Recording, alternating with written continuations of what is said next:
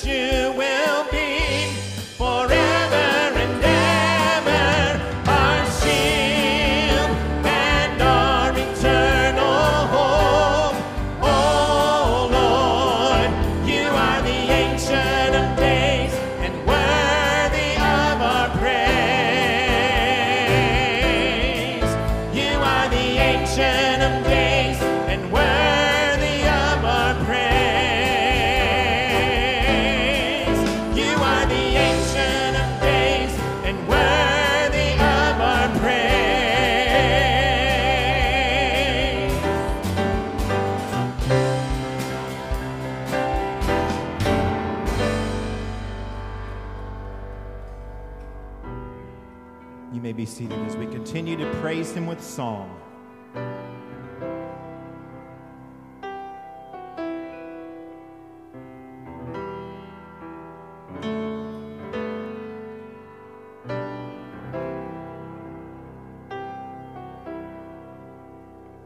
Out of the depths I cry to you.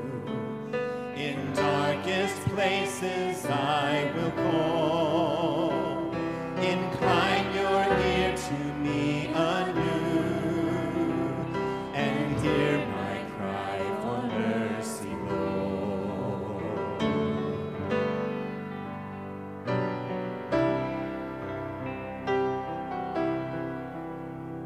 Were you to count my sinful ways, how could I come before your throne? Yet full forgiveness meets my gaze. I stand redeemed by grace alone. I will wait for you. I will wait for you on your word. I will rely. I will wait for you. Surely wait for you till my soul is satisfied.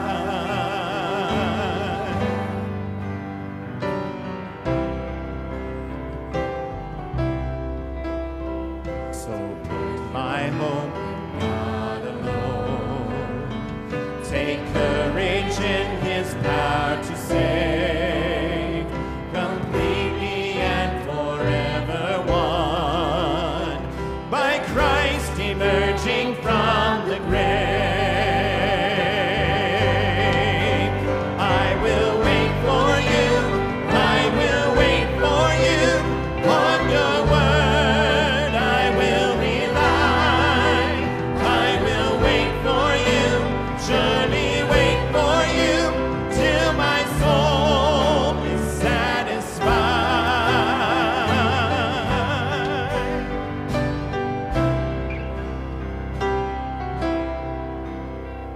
Now he has come to make a way, and God himself has paid the price, that all who trust in him today find healing in his sacrifice. That all who trust in him today find healing in his sacrifice. I will wait for you. I will wait for you through the storm and through the night. I will wait for you. Surely wait for you. For your love is my delight. I will wait for you. I will wait for you through the storm and through the night. I will wait for you. Surely wait for you. For your love is my delight. I will wait for you. I will wait for you through the storm and through the night. I will wait for you. Surely wait for you. For your love is my delight. For your love is my delight. For your love is my delight.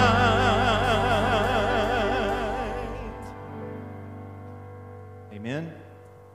Amen. I have a few announcements that I want to make to you this morning. The first is, ladies, you've got a sign up out there in the foyer, back in the corner of the foyer, that you can, Caleb, go ahead and put that slide up there. Wow Ministry, that's going to happen on September the 8th, and it's $10, so be sure to stop by the table there and sign up and get registered for that. Men, you've got your startup event that's happening also. It's going to be on September the 18th, immediately after the service, catching a bus, heading over to catch the Astros game. So be sure to stop by the connection desk and get signed up for that, all right? Now, last week, we had all of our prayer requests that were given to us when we went out on our Make a Difference Sunday, and these sheets are available back at the connection desk also, so you can pray for those. But we wanted to make sure that the people that we went out and saw knew that we were praying for them. So this week, we have out there on 2 different tables postcards that say, "We're praying for you." That's what it looks like there on the left-hand side. The back of it has the 2 Thessalonians verse, "We pray always for you." And they're already labeled, okay? You don't have to do anything. They're already labeled. There's a paper clip that's attached that's holding the paper that's on the bottom that has the prayer request listed. So what we want you to do is this. I would like for you, in this next song set or after the service, just go back there, take a moment, grab a postcard or 2, however many you want to, pray for that person, pray for that prayer request, and then write a quick note on the postcard. And then you can drop it. There's metal tin on each table. You can just drop it in there, and then on Tuesday, we'll run it through the meter, and we'll postmark it, and we'll mail it to them, and we'll let the folks know that we truly are praying for them. So let's follow through on our commitment, saying that we pray for our community, and let's do that as a church today, okay? Let's begin this moment right here with prayer. God, we thank you for the opportunity that you did give us a few weeks ago to go out and connect with so many different people and to pray for them. God, may we continue in that vein and in that heart of praying for our community.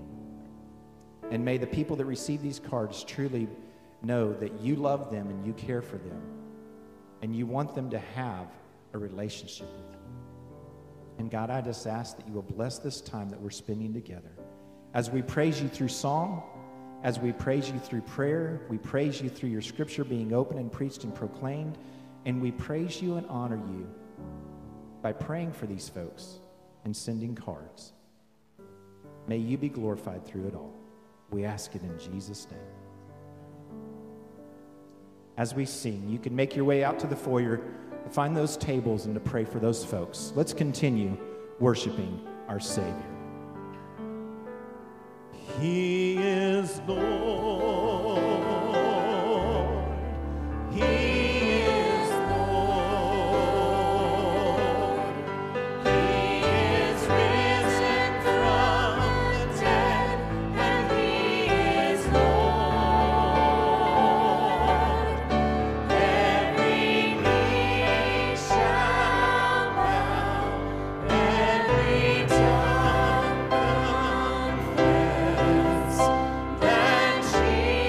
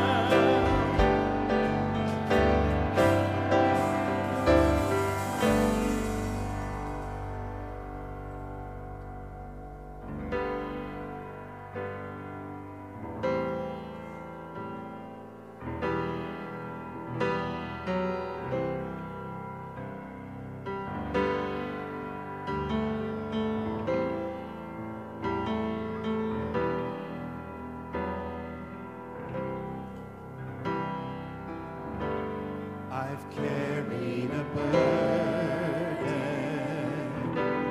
too long on my own. I wasn't created to bear it alone. I hear your invitation to let it all go. I see it now, I'm laying it down. I know that I need you. I run to the Father, I fall into grace. I'm done with the hiding, no reason to wait. My heart needs a surgeon, my soul needs a friend. So I'll run to the Father again and again and again and again. Oh, oh, oh, oh. You saw my condition, had a plan from the start. Your Son for redemption, the price for my heart. I don't have the context for that kind of love. I don't understand, I can't comprehend. All I know is I need you. I run to the Father, I fall into grace. I'm done with the hiding, no reason to wait. My heart needs a surgeon, my soul needs a friend. So I'll run to the Father again and again and again and again. Oh, oh, again and again and again and again. Oh,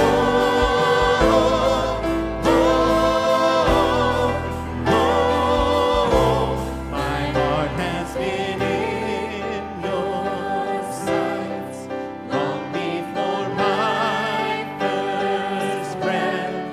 Running into your arms is running to life from death. And I feel this rush deep in my chest. Your mercy is calling out. Just as I am, you pull me in. And I know I need you now. I run to the Father, I fall into grace. I'm done with the hiding, no reason to wait. My heart needs a surgeon, my soul needs a friend. So I'll run to the Father again and again. I run to the Father, I fall into grace. I'm done with the hiding, no reason to wait. My heart found a surgeon, my soul found a friend. So I'll run to the Father again and again and again and again. Oh, oh, again and again and again and again. Oh,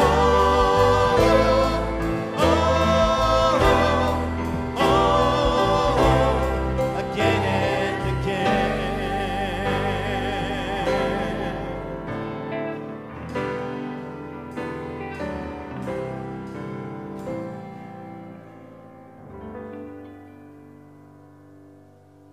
Father, may we run to you again and again and again and again.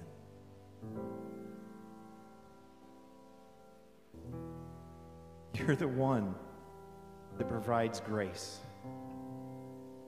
You're the one that gives mercy. You're the only one to turn to for salvation. Because of what Jesus has done for us, we have eternal life. Thank you.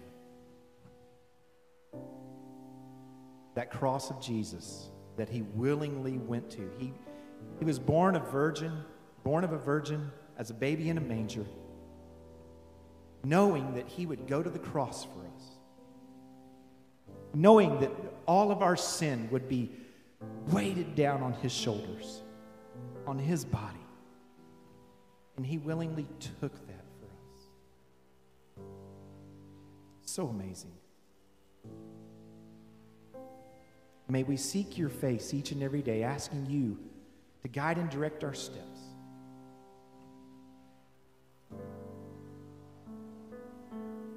May we see the people that we come in contact each and every day through your eyes, as divine appointments by you to be your salt and your light, to share the love of Jesus. Encourage us to be different.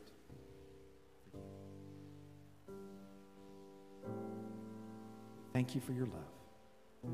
May Jesus be magnified here today. In the name of Jesus we pray.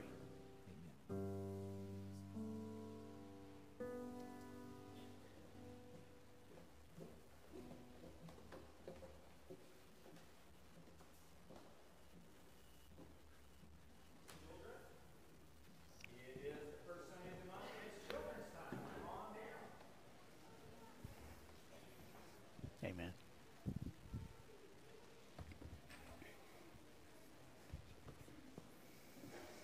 You guys excited about not having school tomorrow? Yeah. That's not very excited. Yeah. What are you going to do tomorrow? Everything. I know, we don't have to go to school tomorrow. I know. You can do everything except for school. You know I have to work tomorrow, though? That's sad. I know that is sad, but I have to work tomorrow. Well, I'm glad. I hope you do some fun things with your family. Talking about family, hi guys, way over there, can you hear me? Guys, welcome to come over here and join us. Come on over. You can sit close by. I want to ask you guys, do any of you have an older brother? Okay, a couple of older brothers. And can you learn something from your older brother, you think? Maybe? Hopefully you like your older brother, right? Sometimes he annoys me, but I like him. Sometimes they annoy us. Sometimes they're helpful, yeah. Do any of you have an older brother that thinks he's God? Yeah. That's one. My brother yells at his monitor a lot. Sometimes it's kind of crazy, isn't it? What if your older brother really was God? What would that be like? Very terrifying. It'd be very terrifying, wouldn't it? Because he would have so funny. Very. He would have powers, and he would never do anything wrong. So if you did something wrong and he never did anything wrong, how would that make you look? Sad.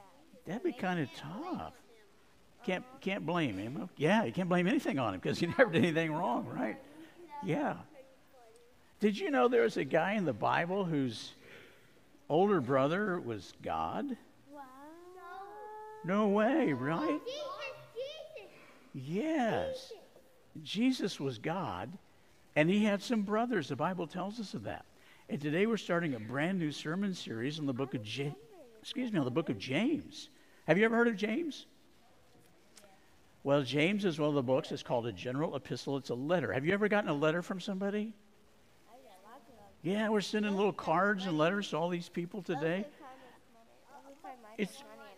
You're working on one right now? Good. Well, this is a letter that the second brother, first one born after Jesus, wrote to all the Christians that we get to read today.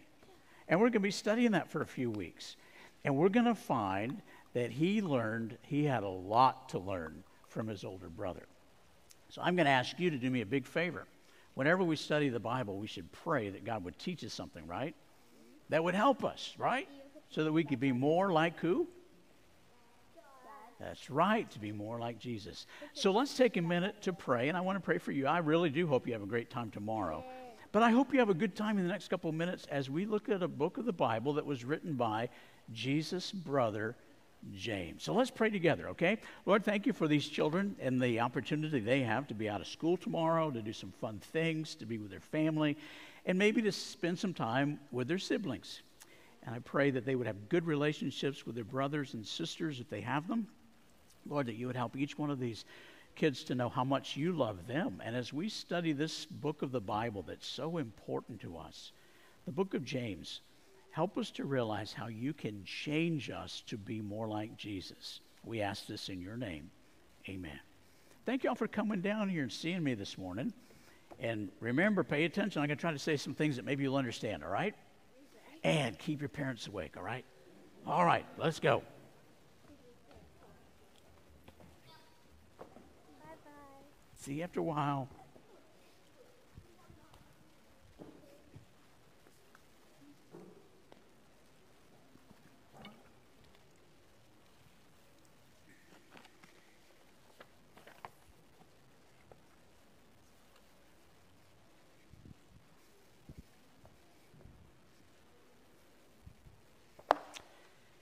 Well, I tell you, it's good to be back. Michelle and I have missed you this past month. It is, we were 1 week up in Washington, D.C., taking care of 3 of our 4 granddaughters, and it felt like a month. Our daughter and son-in-law were in Fort Worth. Many of you know they're planting a church there, and so this was past week. They met with some of their core group. They were looking to secure a location for their church. And so they had a lot of responsibility, so they took the youngest, and Michelle and I will say Michelle, for the most part, took care of the younger 3. But it was a great time. Good to be back with you guys today, and I wanted to follow up just a little bit on some of the announcements that we've already heard. Did I actually understand that the women are going to have a meal that is steak and shrimp? That's just not right. We have heard the women complain about the men having steak last year. Every week since then. And all we're going to be doing is riding on a bus over to Minute Maid and eating at the ballpark. So that's just not right. But anyway, I hope you guys have a great time. And I'm glad that you're having steak and shrimp to make us look foolish. And then secondly, I want to remind you about a great opportunity that we have next week. There's so much going on, truthfully, with the women's event coming up this Thursday. And then on Sunday, we have the opportunity to meet with Cheryl Christopher. Many of you know her as a longtime resident of Beaumont. She wrote a book called Portrait of Grief. And she talks about the experiences of losing 2 sons and a grandson.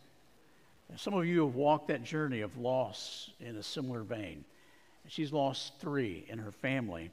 And she's going to be here back in May. I was talking to her and just saying, would you be willing to come? And her book had come out, and would you just spend some time with us talking about grief? So she'll be here next Sunday evening from 5 to 6. It'll just be for an hour.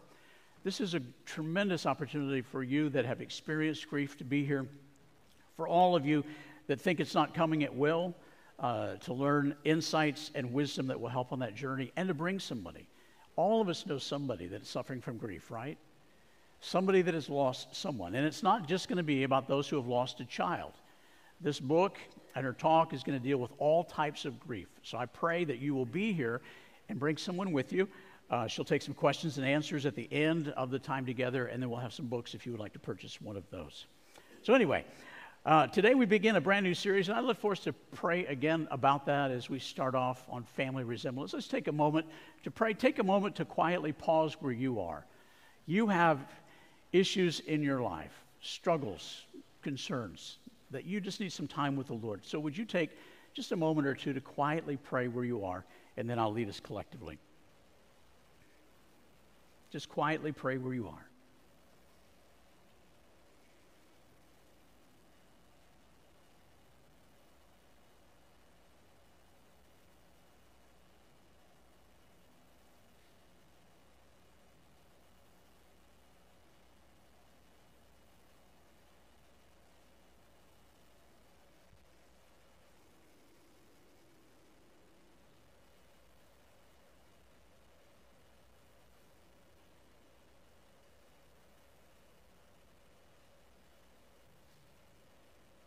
Lord, the quiet can be puzzling and peaceful at the same time.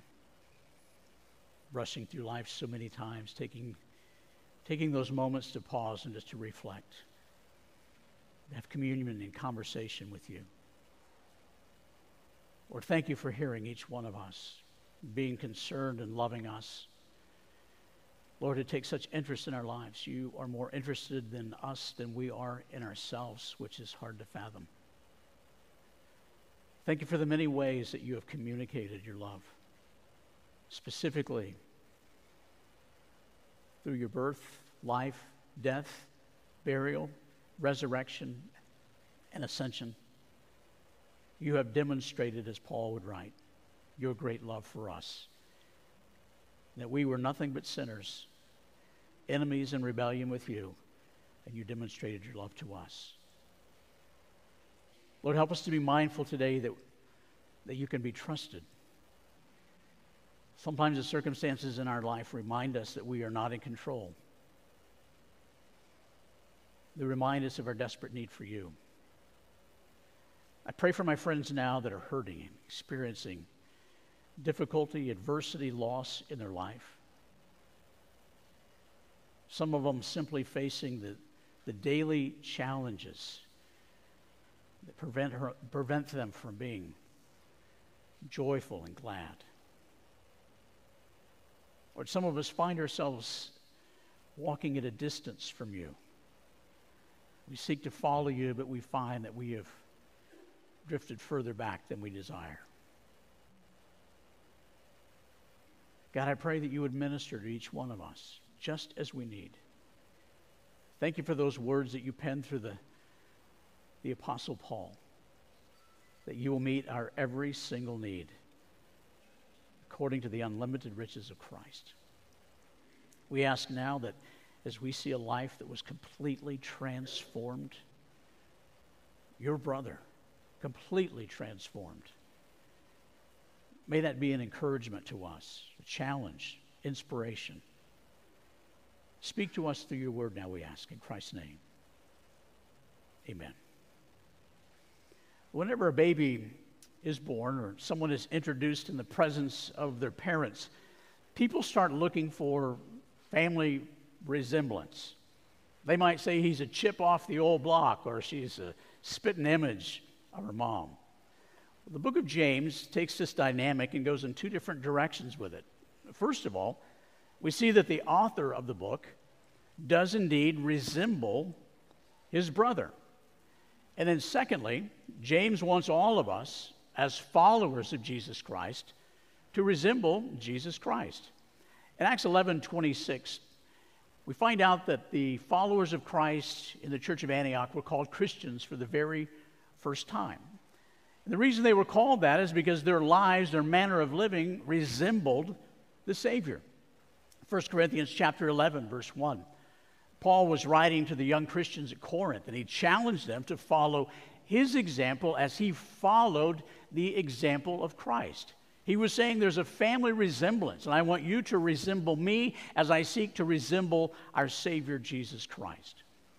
This series is called Family Resemblance because we're going to see that the author, James, and later Jude, both brothers of Jesus, came to resemble their brother, Christ. And it's a call for each of us as followers of Christ to truly have a family resemblance to our Savior. We start off in James chapter 1, reading these words about who James is. James, a servant of God and of the Lord Jesus Christ, to the 12 tribes scattered among the nations. James was a transformed brother. His life was forever different. Notice how he defined himself. James. Now, that's pretty hard to get away with, isn't it? How do you just write your first name and everybody knows who you are? How do we know who this is? Well, scholars would tell us, after tremendous research, that most likely this is indeed the half-brother of Jesus. And he identifies himself not as, any of you like to drop names? Some of us do from time to time.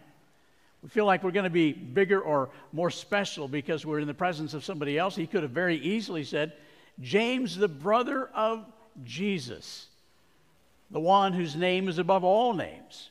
But instead of going down that path, he says a servant. This is the lowest type of servant that you could have.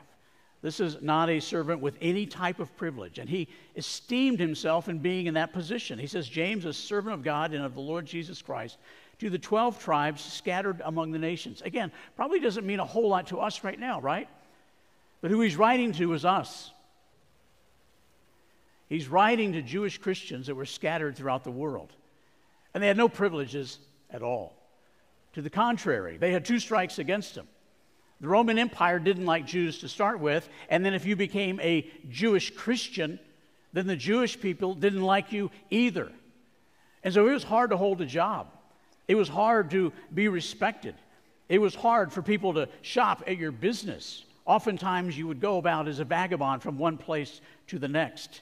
He says to the 12 tribes, those of you that are scattered out, that are the lowest rung of the socioeconomic ladder, this letter is for you.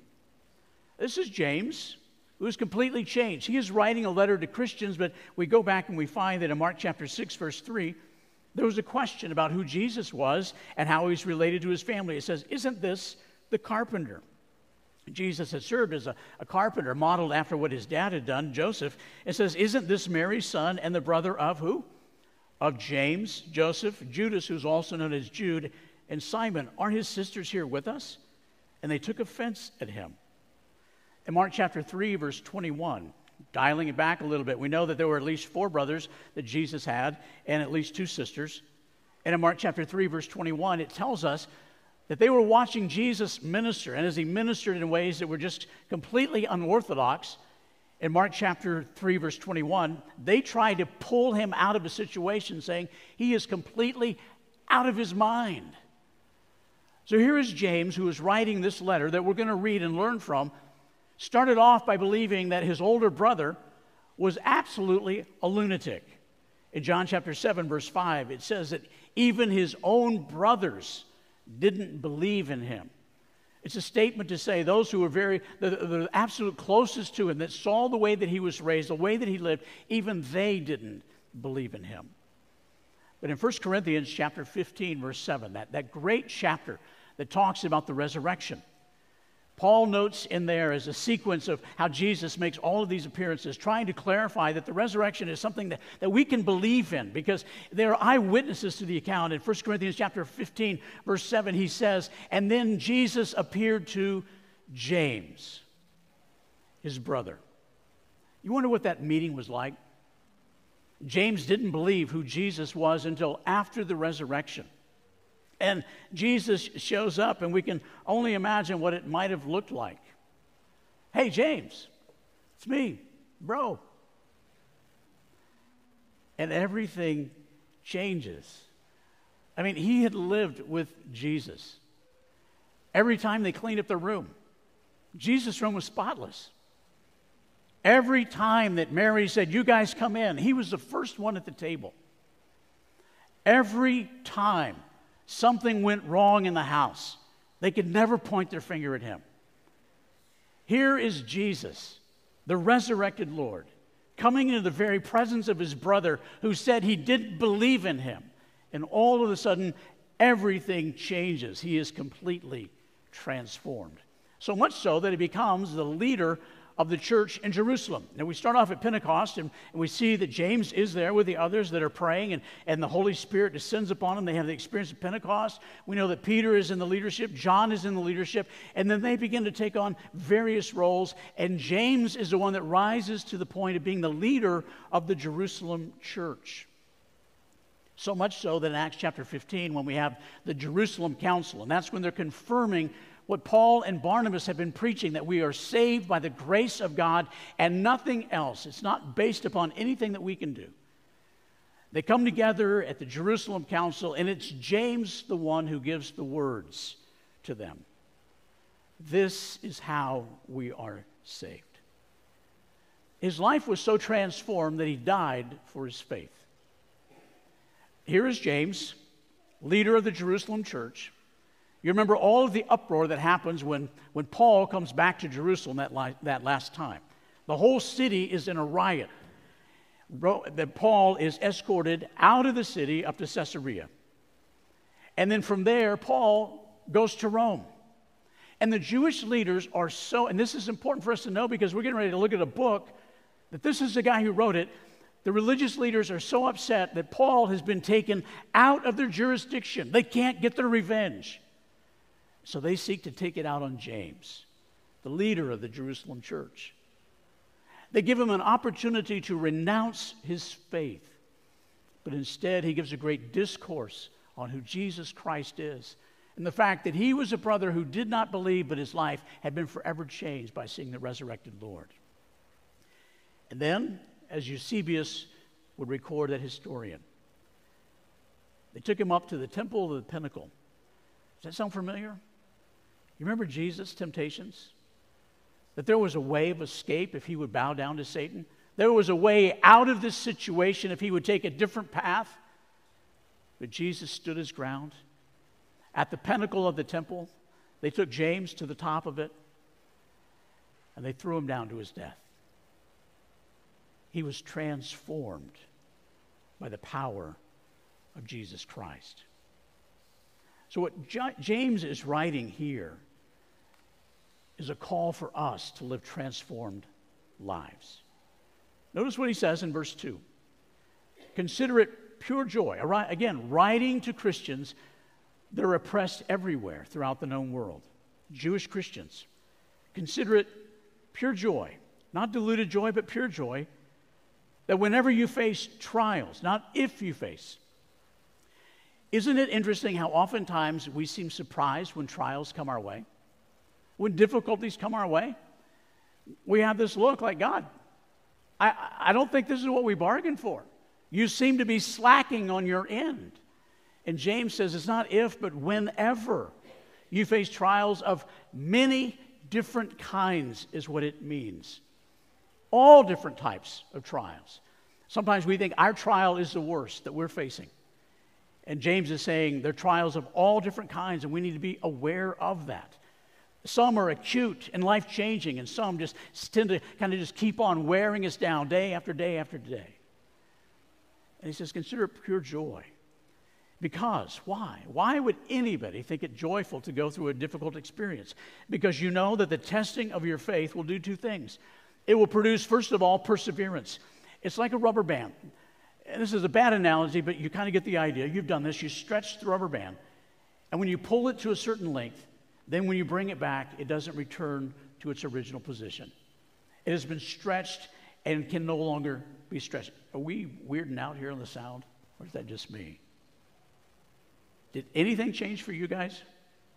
Okay, it must be the monitors because I'm getting a big echo and I'm having to listen to me preach, and that's not good. Consider it pure joy whenever these trials come, because it's going to produce, first of all, perseverance, and then perseverance as we go through this, as we endure this, as we shoulder up the load and go through this, then the work will be finished that we become mature and complete, lacking in nothing. Some of you are reading through the Bible, and this week, in fact, I think it's even today, Galatians chapter 5 talks about the fruit of the Spirit. That's what it is to be complete, lacking in nothing, to be mature in Christ. Friends, so much of life is experienced in a minor key. I was reading just recently that about a third of our days in each year are considered to be boring, or they're difficult, or adverse. So much of life occurs in minor key. It doesn't feel like there's anything to be joyful about. But what James is talking about is setting up a comparison of what we have in Christ compared to what we are receiving in this world. Paul would write about it in Romans chapter 8, verse 18. And he would say, I don't consider the sufferings that I'm engaged with now to be anything in comparison with the glory that we will experience one day when we are with Christ. Paul knew adversity, and so did James. In 2 Corinthians chapter 7, verse 4, Paul would say, in all of our troubles, our joy overflows. And we're going to see something really cool here in a minute about the correlation between James and Paul. It's to have a different perspective. It's to see things from a different angle. Recently, Australia changed the terminology of shark attacks on a government safety website. They're trying to change the negative view of sharks. And so now, if someone gets hurt by a shark, they could call it a negative encounter. He lost both of his legs. It was a very negative encounter. Well, that's not exactly what James is talking about. It's just changing the terminology. It's literally changing your perspective. Lloyd Ogilvie was the chaplain of the U.S. Senate for almost a decade, and going through a very difficult season of life in which everything seemed to be going south. He talked about this artesian joy. That's what he called it, artesian joy. I remember my mom talking about the artesian water that her parents had in Waco, Texas. And what artesian is water that doesn't have to be pumped or barely pumped. It just naturally flows. And so what Ogilvie is talking about, what James is talking about, it's not a joy that has to be pumped out, but it is a joy that is found in Christ that just naturally flows through us as we live in submission and surrender to Jesus Christ. Now there's a difference between trials. Difference between trials and temptations. We'll talk about temptations later in this chapter. But he's talking about trials, those times of testing, not designed to tempt us, but to test us in our faith. We often say that God won't test us beyond what we can bear. Has anybody ever heard that? God will never test us beyond what we can bear. Where is that found in the Bible? Not here, not anywhere in Scripture. To the contrary, we find in 1 Corinthians chapter 10, verse 13, in 2 Corinthians chapter 1, verse 8, Paul said, our sufferings are beyond what we can bear, beyond what we can endure. See, the beauty of experiencing things that are beyond what we can bear is we have to depend upon Christ. That's the beauty of it. And in doing that, it produces a perseverance that leads to maturity of our faith. As we will see as we continue on in this chapter, in 1 Corinthians chapter 10, verse 13, we won't be tempted beyond what we can bear. Why? Because any temptation that comes our way is not unusually different than what others are experiencing, and we have the power of God to resist the temptation. But yes, we will be tested beyond what we can bear. It's also important to know the difference between trials and discipline.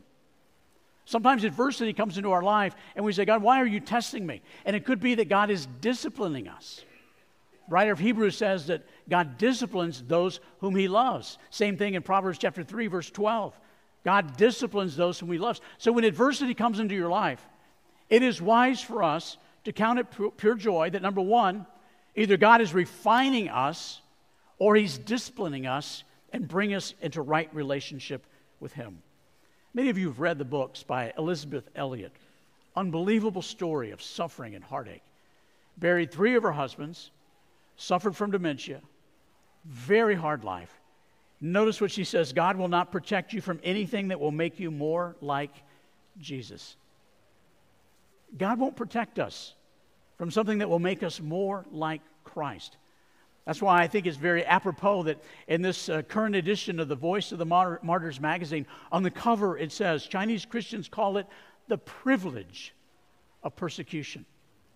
The privilege of being refined to be more like Christ.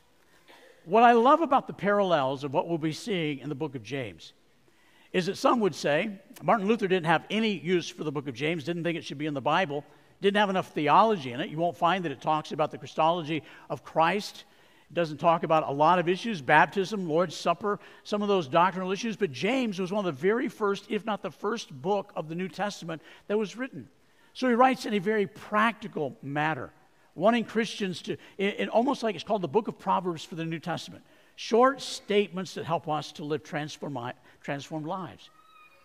And what James did and wrote about literally transformed the life of Paul. In Galatians chapter 1, hang with me for just a couple of minutes, Galatians chapter 1, verse 19, we find that when Paul, who previously had been Saul, had his Damascus Road experience, he went out into the desert by himself, and then 3 years later, he went down to Jerusalem, and when he was there, he met with, who was the leader of the Jerusalem church? He met with James.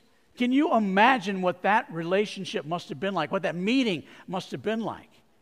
When James speaks to Paul, who used to be Saul, and gives him this greeting of a warmth, Paul had no idea what he's going to experience when he went to the Jerusalem church because he used to persecute them. And then when he goes there, James embraces him and says, man, I've been there. Been there, done that. I resisted that guy throughout my entire life until I saw him resurrected. I was like you. I resisted him just like you. And they had this bond together. And that's why Paul would note in Galatians chapter 1, verse 19, that he met the brother of the Lord. See, James and Paul, their theology works together. It's called transformed theology. It's the idea of being transformed by the image of Christ. In Romans chapter 12, verses 1 through 2, Paul would say, don't be conformed to the world. Don't take on the shape and the ways of the world, but be transformed by the renewing of your mind. Let Jesus Christ transform you into the very image of Christ. It's transformational theology. So as we look through this book, we're going to see that it encourages us and it condemns us. And it encourages us to live fully alive, as fully alive followers of Christ, but it condemns us in living lives of hypocrisy. We have seen Christian leaders fall, and I remember over the last couple of years ago, a writer was talking about one of those Christian leaders that fell. And those in the church talked about the betrayal. Couldn't believe that would betray the church like that. This insightful writer said it wasn't betrayal. It was hypocrisy. There was a duplicitous life going on. And what James is writing about is don't live duplicitously. Charles Spurgeon said it this way: every Christian is either a missionary or an imposter. James is saying don't live as an imposter. Live as a transformed follower of Christ. You know, if you're going through pain right now, count it joy through the power of Christ that He is strengthening you and maturing you more into the very image of Christ. Some of you love football. You know about Tony Dungy. Tony Dungy's son, Jordan, experiences a disease in which he cannot experience pain. And so he could go to the oven, and there could be cookies in there, and he could open the oven, and he could pull out the tray of cookies without an oven mitt. He doesn't experience pain. And we think in our lives, boy, wouldn't that be great to never experience pain? But from that example, Dungy talks about the sheer danger of not being able to experience pain, because pain reminds us of things that need to be changed. So I want you to join me in just a moment as we pray that God would refine us as we go through this book, that we would begin to resemble more of who Jesus Christ is.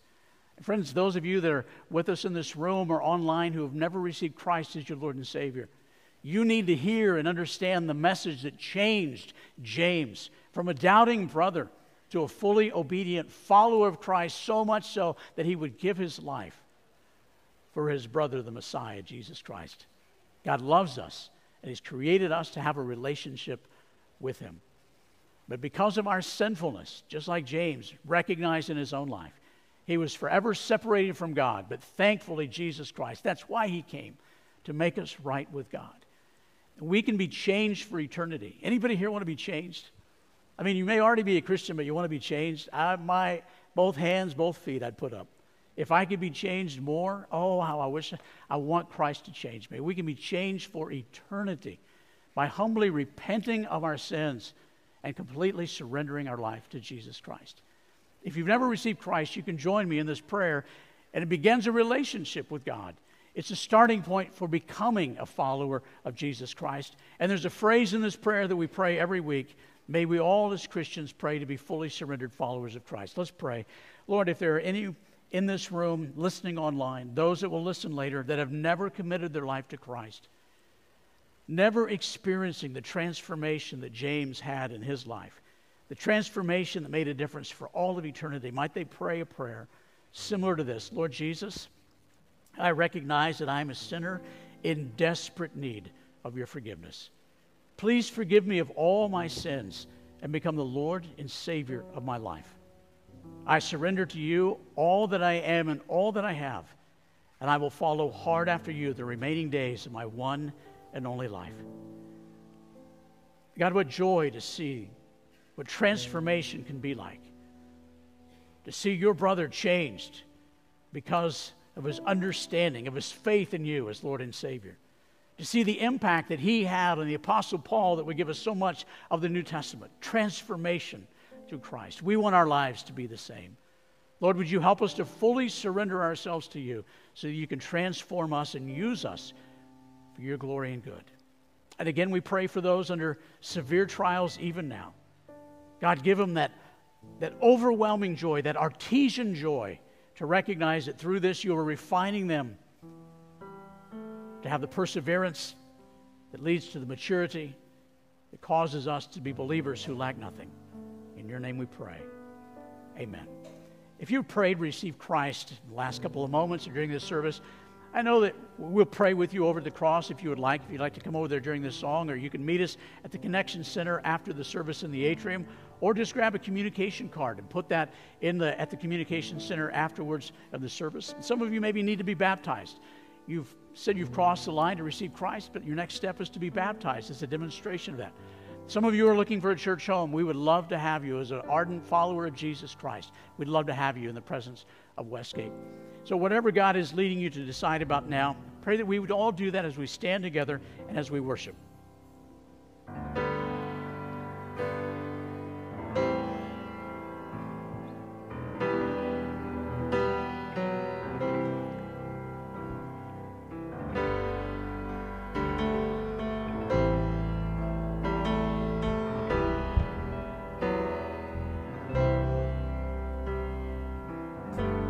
You saw my condition, had a plan from the start.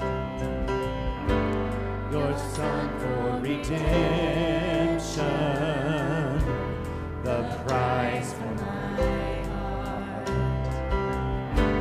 I don't have a context for that kind of love. I don't understand, I can't comprehend. All I know is I need you. I run to the Father, I fall into grace. I'm done with the hiding, no reason to wait. My heart needs a surgeon, my soul needs a friend. So I'll run to the Father again and again and again and again. Oh, oh, again and again and again and again. Oh, oh, oh, my heart has been in your sights long before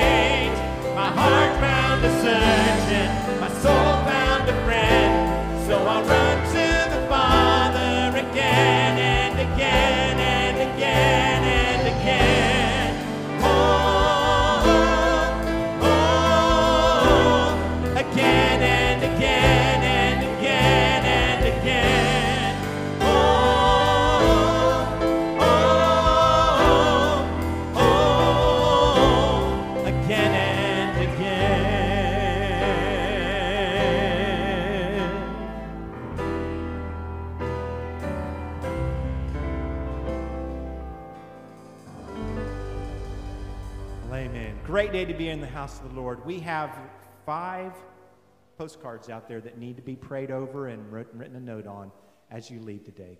Have a great day. Amen.